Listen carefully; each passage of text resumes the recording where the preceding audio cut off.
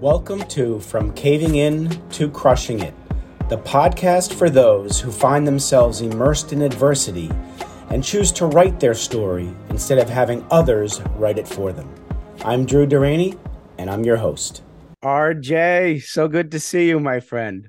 This is a blessing. Thanks, Drew. Happy to be here. Oh, absolutely. And I have Jack Gillet to thank for introducing us. And, you know, when I get an introduction, especially from somebody from Jack, I trust it right off the bat because of him. You still wonder, where did he see the connection? Why should we meet? And within the first 30 seconds of speaking with you the first time, I knew. And so I thank you for coming on. And your story is so impactful. And it's a story where others may be fearful to tell. You're a strong man, you get it, and you've done amazing things with your life and are helping others. So without further ado, we know that life is not linear. Things happen to us and take us to a course we never expected. And yours is that such story. Share with us some defining moments as far back as you can recall. Pick it wherever you feel it was most impactful, that really helped transform you and mold you to who you are today and what it took to wake you up. Yeah, that's a very intriguing first question. I appreciate the ability just to go wherever the spirit leads here. And yes, big thanks to Jack for this introduction.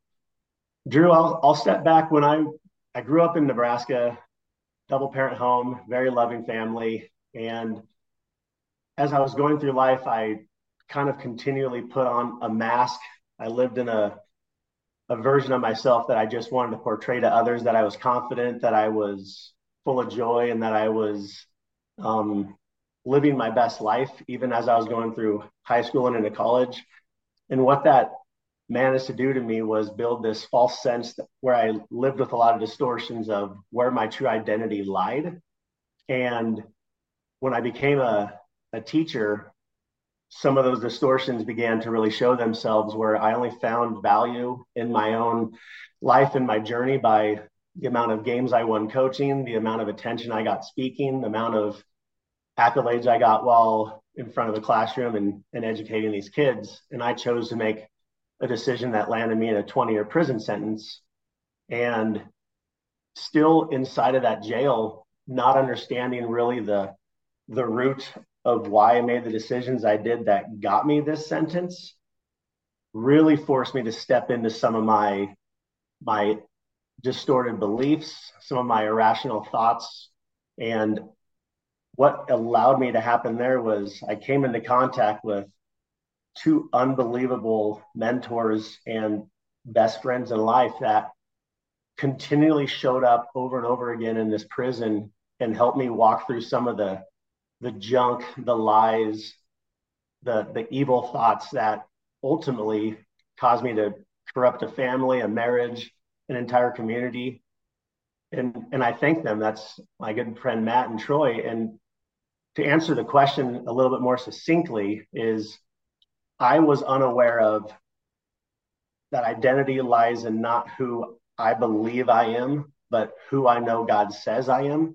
Mm-hmm. And that's what was really cool about my journey. And I'm very excited to have this platform to talk to you about why I'm able to stand here now, being confident and being hopeful and full of joy, even after spending 7 years inside of a prison, because joy and hope and purpose lies in what my faith in Christ and what he says about me. Mm-hmm. And that's really exciting to share. Well, I know you've done a huge transformation to get to what you were before the events and who you are after. As a teacher, how can those distorted thoughts of yourself and how you need to portray yourself, how could that impact you and the community so much that would land you in prison? Yeah, I got to a point where I felt I was only valuable to the community if I was in front of people. Even though I had a marriage and I had what most people would deem to be a successful life, I never actually sat back and recognized that the true value comes in the relationship with others.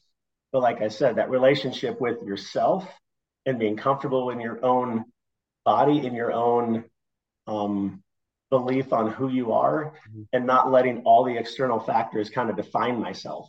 Right. So I was chasing always after the next rush, the next accolade, the next amount of attention. And that is a terrible place to lie, because when you're not in control and when you don't have a valuable belief in truly what you're set on this earth to do, which is to love others, to share the gospel, to instill hope and joy, and be courageous about it, you tend to start making some really bad decisions. Mhm. And most of them aren't always illegal. Mhm. Mine just happened to be. And the cool part of the journey is, like, when I got in trouble, my story took me to a place where I wound up laying on a train tracks trying to take my own life. Mhm. And so that's the power of these distortions. And when your identity is not rooted in something firm and rock solid, praise God that the story didn't end there, but that it took me to a place that's even darker and deeper, because that's where true freedom was found. When everything is ripped away, when all of your comforts and all of your normal lifestyle situations are gone, Mhm. now you're sitting there face to face with, who am I and what am I supposed to be doing in this situation? Right. So gets if you could be specific in what was the transgression, then get to the part where you're on the tracks and where there was God intervention and you didn't realize it at that time. Yeah, totally. And then one of the biggest defining moments when you were in prison when you realized God was showing up. I think if you can go that very quickly, those were that Yeah. process. As a math educator, I ended up having a inappropriate sexual relationship, illegal sexual relationship with one of my students. And as I said, that is what eventually got me a 20-year prison sentence. Well, prior to going into prison, clearly, I didn't think I was strong enough, capable to deal with that consequence. So I quickly decided I can't deal with this. So I'm going to go and take my life. So one evening, I gave my best friend, my brother, my mom, my dad a phone call and said, I love you guys, but I've committed a crime that I'm not able to deal with the consequences. I'm going to go lay on the train tracks, and this is the last time you'll talk to me. And I'd made that decision just because I know trains don't lose. Mhm. And laying on that train track that night, I was brought up around trains. I grew up in Nebraska where trains are a big part of it. My dad drove a train for over 30 years. Mhm. And I know how to tell if a train's coming. You feel the tracks, and if that train track is vibrating, even if you don't see it, that's the track the train is on. And there was multiple tracks there. It was a pretty busy part of the city of Denver. And so I laid down, covered myself in a black sweatshirt, and the train goes on the track behind me. And I get up just hyperventilating and really freaking out a little bit about what just happened. And I didn't know at the time. I had zero relationship with God. That was the first of very many miracles that He did in my life, and is still continuing to do. But what came from that was I eventually, with the support of my dad and my mother and my whole family, I went and turned myself in and began the journey through prison. And it was not an easy journey. Mhm. Within the first 72 hours, there was three guys who came into my room because they'd found out about my offense and had prison shanks out and were threatening to kill me. So I had to leave that prison without even making it a weekend. And then I get to a second prison, and similar situation. About 6 months later, the same kind of a gang showed up and is not pleased with who I am and that I'm living in their cell house, which is always a weird dichotomy, that you're inside of a prison full of men who've made a litany of different mistakes and crimes, but they can still find a way to point a finger and say, well, at least I didn't do what you did. And that was about the pinnacle of where I really started to see God work, when I was able to look in the past. About 45 minutes before a murder attempt would have been taking place on my body, I was swooped up, moved to a different part of the facility, hid for about 4 or 5 months, where I eventually personally went and asked to be placed into protective custody because I've now been threatened to be killed twice in 6 months, and I've still got 19 and a half more years of this to go. Yeah. My mom and my dad came to the prison to visit me, and I had all but lost dang near all of my social skills because I was stuck in a cell for 23 hours a day, not able to speak to anybody. And my dad's looking at me and he's seeing that his son is literally deteriorating in front of him. Mm-hmm. And the thought no longer was, how do we thrive through this? It immediately turned to, how do we survive this? Yes. And so we had asked to go to protective custody. State of Colorado thought that was not the best idea. So they sent me off to another prison against my own wishes and against my own complaining. And Right. so thankful for that, because that is where I ran into Chaplain Matt and Chaplain Troy and Chaplain Abner and a whole bunch of other men who just continue to show up and pour love and joy and compassion, regardless of your past. Right. None of them have ever condoned it. No one in my life has ever condoned it. I don't condone it. What I did was illegal, massively inappropriate. I take full responsibility, but understanding the gospel, understanding what Jesus Christ has done, and understanding the power of redemption, like that was a 3-year like hyper-focused masterclass on dealing with your distortions. Yes. And dealing with literally the things that were the worst part about you, and watching when you no longer live in shame of those and be secretive of those, but you bring them to the forefront, you identify them, you lay them at the foot of the cross, and you just really step courageously into what your callings and your gifting are. I found more freedom inside of a 8x10 prison cell than I ever had in my first 30 years as a coach and a teacher. That is unbelievable. And that's such an impactful comment that one wouldn't think that that's possible. And there were certain people who allowed that to be possible. When did you become one of those people who helped you? Because I know at one point you were still doubting stuff, still pushing back. There was a moment where you understood how you could be one of those men you just talked about, no judgment, and help and believe in God and help somebody else get out of that dark hole.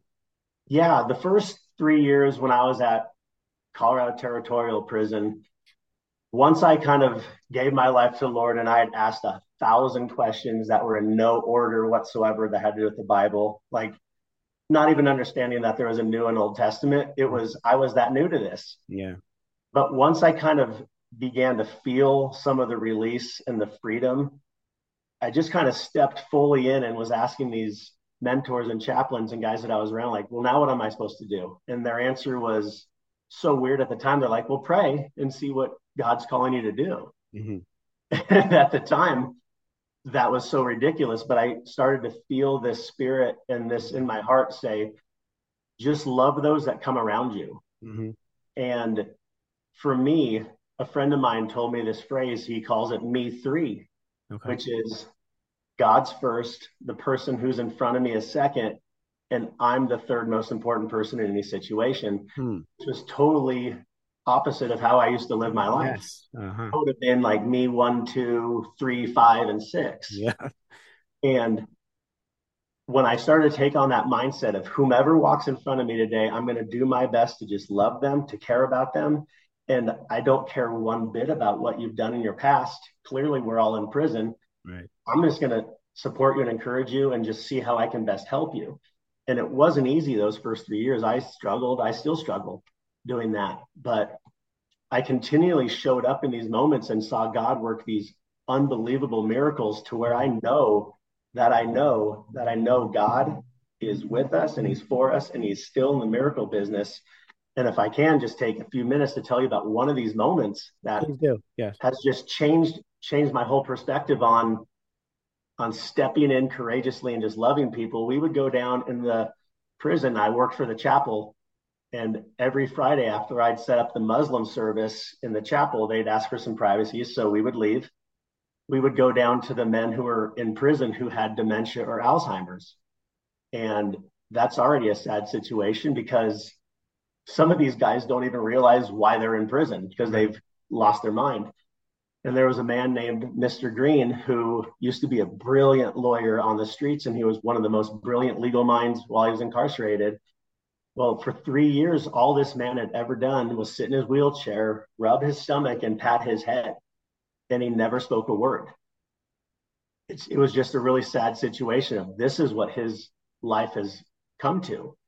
And every Friday we go down there and we sing to him and the others and the nurses and the men who are taking care of them. And I'd always get down right in front of them and say, "Hey, Mr. Green, ready to have a good day today? We're going to sing. I love you, man. And so does God." And one of the nurses came up on one of these days, 3 or 4 or 5 months into this. And she goes, "Why do you do that?" I go, "What?" She goes, "Why do you talk to him? He doesn't hear you. He can't understand you, and he doesn't talk." And this is right when I'm chasing after Christ, and I'm in that me three moment where I just look at her and I said, "I guess I just love him, and I want him to know that." Mm-hmm. And so I went off and we started singing, and we're singing like we do every single week, Drew. And what was really, really cool was this one time, the 4 or 5 of us were singing, and we started singing Amazing Grace. And out of the corner of my eye, I see tears rolling down Mr. Green's face. Wow. And I hear him singing every single word to Amazing Grace. Unbelievable. I immediately start crying. The chaplains that are with me are crying. My buddy Mike, who served 27 years, is crying because this man whom everybody claimed can't speak, can't hear, can't even know his own name is singing every single word to Amazing Grace. I mean, that's the definition of God showing up, the Holy Spirit moving. Yes. And it was amazing. He didn't miss a beat. And as soon as the song was over, Drew, he stopped talking. He never spoke again. Oh my God. But the really powerful part of this is, and this is what I want to continue sharing with everyone, that nurse came over and she's looking at Chaplain Matt and she goes, "What was that?" And he said, "What do you think it was?" Because he's always been a big fan of asking questions rather than giving answers. Right.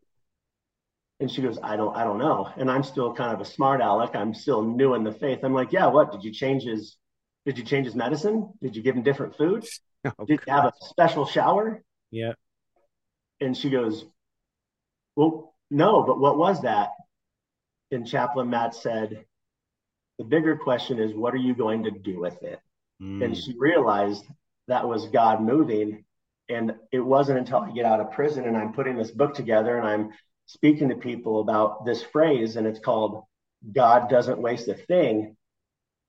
The God that I serve, the God that loves me so much that he showed up in a prison cell and on that train track to save me, he wasn't going to waste Mr. Green's 3 years of silence because the first words he spoke, that loud roar, Drew, that nurse gave her life to the Lord. Wow. Because you can't witness that and not be moved. Yes, absolutely. You can't just chalk it up to a good day. You can't. And that's my passion, is helping and sharing hope and joy with people who need to know that God's still in the miracle business and he's not going to waste their life or their circumstance.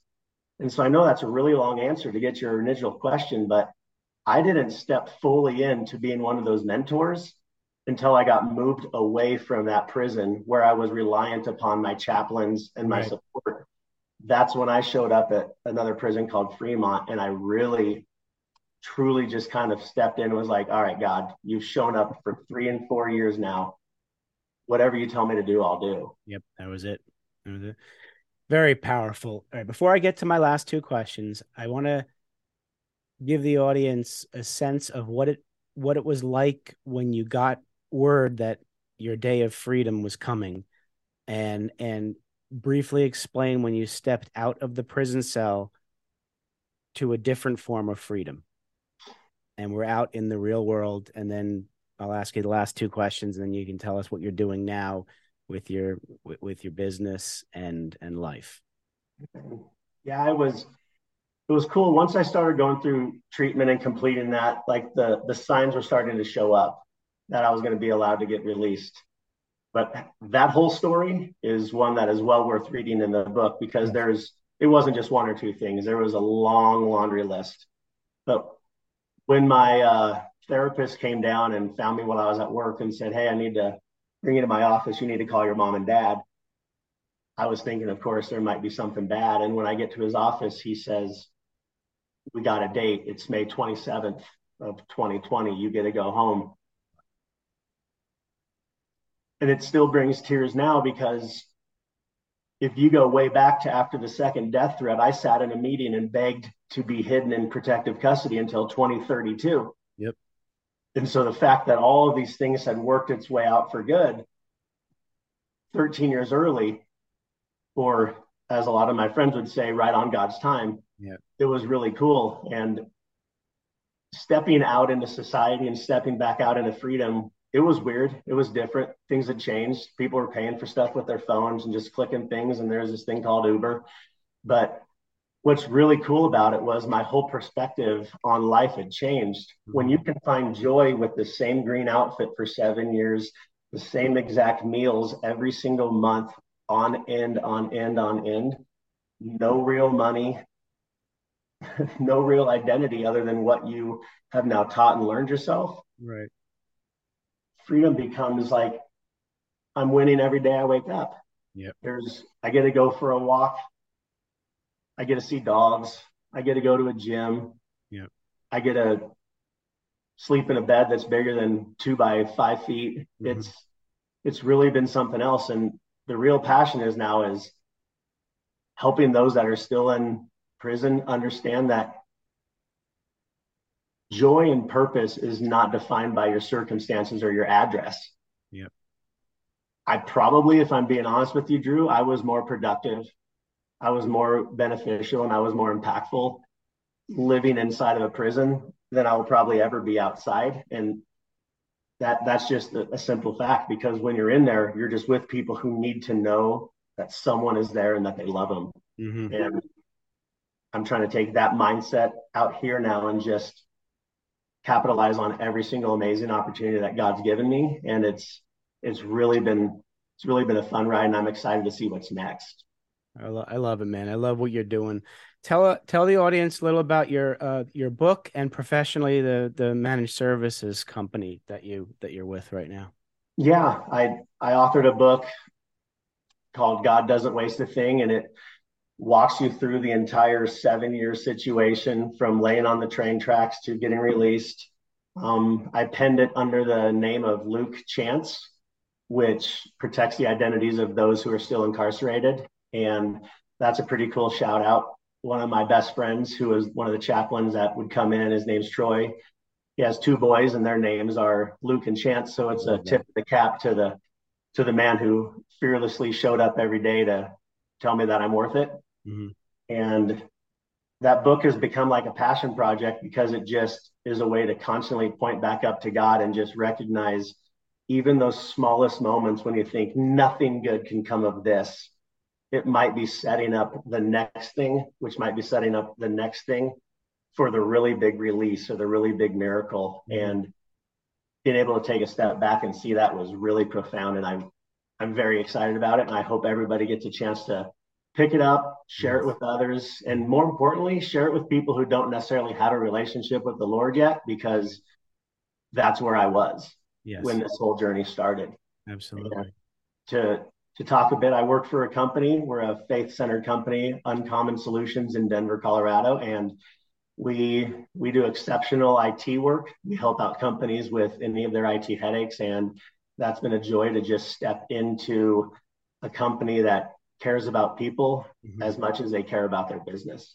Oh, I love that. I love that. Now, clients for the IT company, can it be all around the nation or specifically the Colorado area?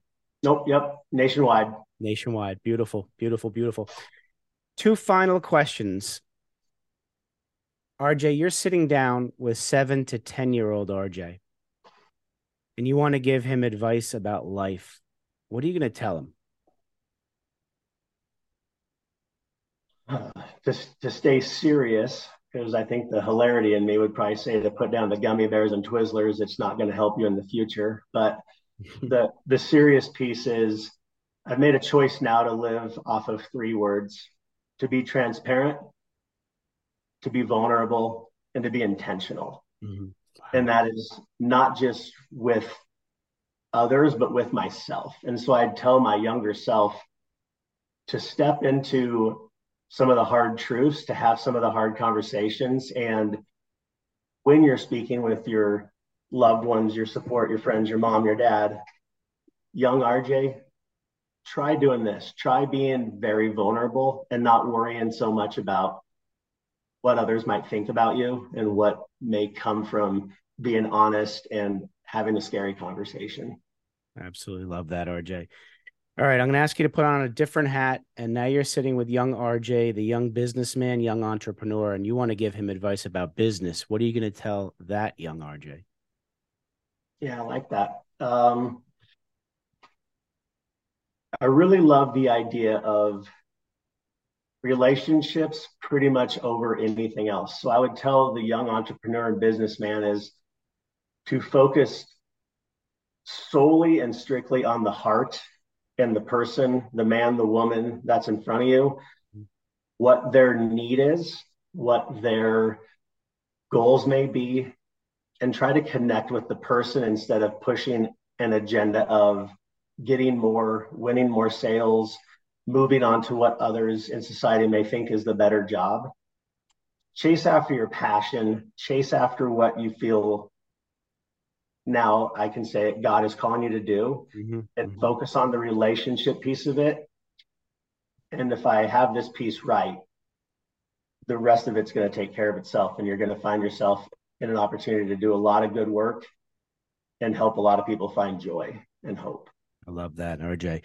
Well, the audience has certainly, and I have certainly captured the essence of RJ Johnson. People are going to want to get in touch with you. Please tell them how they can do so. Yeah, appreciate this platform.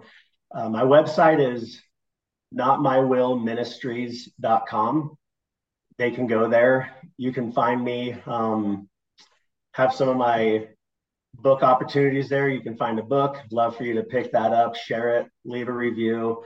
Also, there's an opportunity to go on there and book me for a speaking engagement. I'm really passionate about sharing this testimony and sharing what God has done for me. So if there's a church or a men's group or even a Rotary Club or a college, whatever it might be, if there's someone who has an interest in hearing someone who's persevered through some difficult times and come out more joyful instead of being bitter, being better, I'd really love to step into that conversation. So you can find that on there too.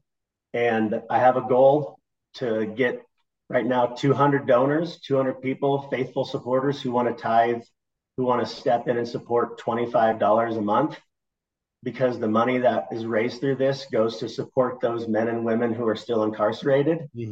And $25 in the community, I love that. Continue to support your food banks and your churches. But a part that people don't recognize much is the prison economics. A normal inmate only makes $12. And when a phone call is $2.50 and a stamp is still 50 cents and soap is still something you need to purchase, $25 can reunite families. It can reconcile relationships. That can provide one inmate 10 letters and 5 phone calls home a month. Wow. Which is life-changing. If I didn't have the ability to talk to my mom and my dad when I was locked up, I honestly, Drew, don't know where I would be right now. I know. So, oh, wow. That hit me. RJ, thank you. I'm grateful you're in my life and that we're friends and that you're on the journey you're on, and keep doing it. You're making such a difference in people's lives. Thanks again for coming on, my friend. Big pleasure. Appreciate you. God bless you, and God bless all you who are listening. Thanks. God bless you too. Thank you so much, everybody. Be well and be happy, and go where your heart leads you. Thanks so much for listening. If you enjoyed the episode, please subscribe and give us a review to help others find it. If you find yourself immersed in adversity and would like to find support from other men in times of struggle, please become a member of my Men Supporting Men collaboration tribe by emailing me at drew@profitcompassion.com, expressing your interest, and I'll get in touch with you. Speak to you soon.